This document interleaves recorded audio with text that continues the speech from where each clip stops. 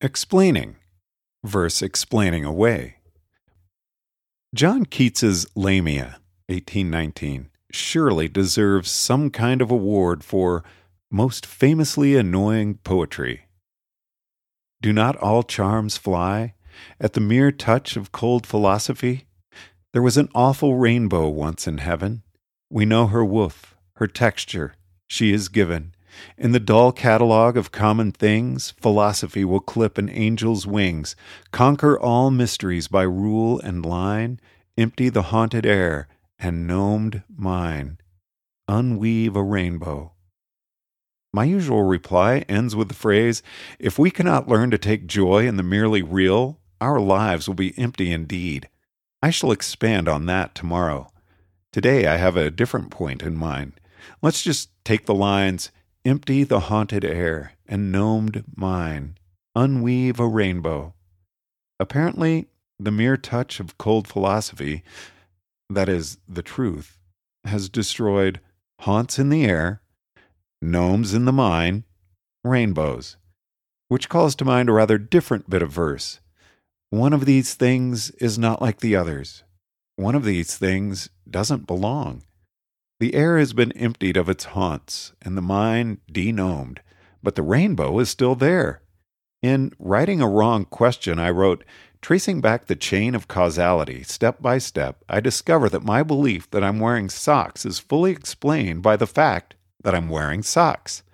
On the other hand, if I see a mirage of a lake in the desert, the correct causal explanation of my vision does not involve the fact of any actual lake in the desert.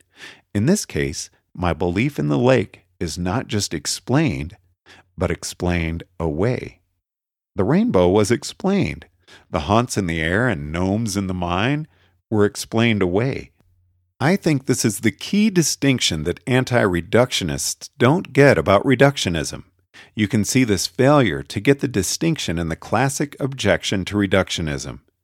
If reductionism is correct, then even your belief in reductionism is just the mere result of the motion of molecules. Why should I listen to anything you say?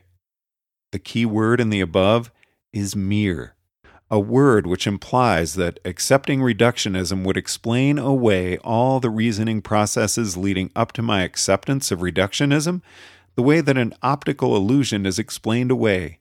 But you can explain how a cognitive process works without it being mere.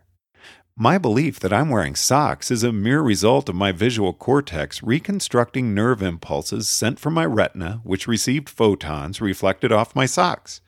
Which is to say, according to scientific reductionism, my belief that I'm wearing socks is a mere result of the fact that I'm wearing socks. What could be going on in the anti-reductionists' minds such that they would put rainbows and belief in reductionism in the same category as haunts and gnomes? Several things are going on simultaneously, but for now let's focus on the basic idea introduced yesterday, the mind projection fallacy between a multi-level map and a mono-level territory. That is, there's no way you can model a 747 quark by quark, so you've got to use a multi-level map with explicit cognitive representations of wings, airflow, and so on. This doesn't mean there's a multi-level territory. The true laws of physics, to the best of our knowledge, are only over elementary particle fields. I think that when physicists say there are no fundamental rainbows, the anti-reductionists hear there are no rainbows. If you don't distinguish between the multi-level map and the mono-level territory, then when someone tries to explain to you that the rainbow is not a fundamental thing in physics, acceptance of this will feel like erasing rainbows from your multi-level map, which feels like erasing rainbows from the world. When science says tigers are not elementary particles, they are made of quarks, the anti-reductionist hears this as the same sort of dismissal as, we looked in your garage for a dragon, but there was just empty air. What scientists did to rainbows, and what scientists did to gnomes, seemingly felt the same to Keats. In support of this subthesis, I deliberately used several phrasings in my discussion of Keats's poem that were mind projection fallacious. If you didn't notice, this would seem to argue that such fallacies are customary enough to pass unremarked. For example, the air has been emptied of its haunts and the mind denomed, but the rainbow is still there. Actually, science emptied the model of air of belief in haunts and emptied the map of the mind of representations of gnomes. Science did not actually, as Keats's poem itself would have it, take real angels' wings and destroy them with a cold touch of truth. In reality, there never were any haunts in the air or gnomes in the mind. Another example, what scientists did to rainbows and what scientists did to gnomes seemingly felt the same to Keats. Scientists didn't do anything to gnomes, only to gnomes in quotes. The quotation is not the referent. But if you commit the mind projection fallacy, and by default our beliefs just feel like the way the world is, then at time t equals 0, the minds apparently contain gnomes. At time t equal 1, a scientist dances across the scene. And at time t equal 2, the minds apparently are empty. Clearly there used to be gnomes there, but the scientist killed them. Bad scientist. No poems for you, gnome killer. Well, that's how it feels if you get emotionally attached to the gnomes, and then a scientist says there aren't any gnomes.